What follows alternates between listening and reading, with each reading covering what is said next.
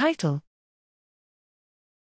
Parallel streams of raphe VGLUT3-positive inputs target the dorsal and ventral hippocampus in each hemisphere. Abstract: The hippocampus, HP, receives neurochemically diverse inputs from the raphe nuclei, including glutamatergic fibers characterized by the expression of the vesicular glutamate transporter VGLUT3. These raphe HP VGLUT3 VGLUT projections have been suggested to play a critical role in HP functions, yet a complete anatomical overview of raphe VGLUT3 projections to the forebrain, and in particular the HP, is lacking.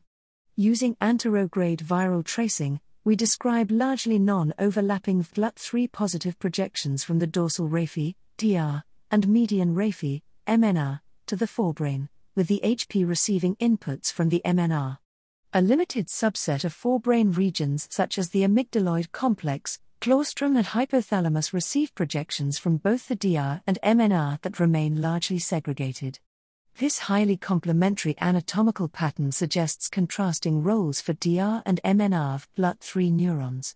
To further analyze the topography of VGLUT3 raphe projections to the HP, we used retrograde tracing and found that VGLUT neurons distribute over several raphe subregions, including the MNR, paramedian raphe and benign nucleus, and lack co-expression of serotonergic markers.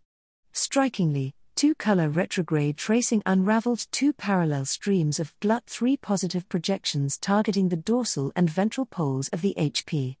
These results demonstrate highly organized and segregated VGLUT3-positive projections to the HP, suggesting independent modulation of HP functions such as spatial memory and emotion-related behavior.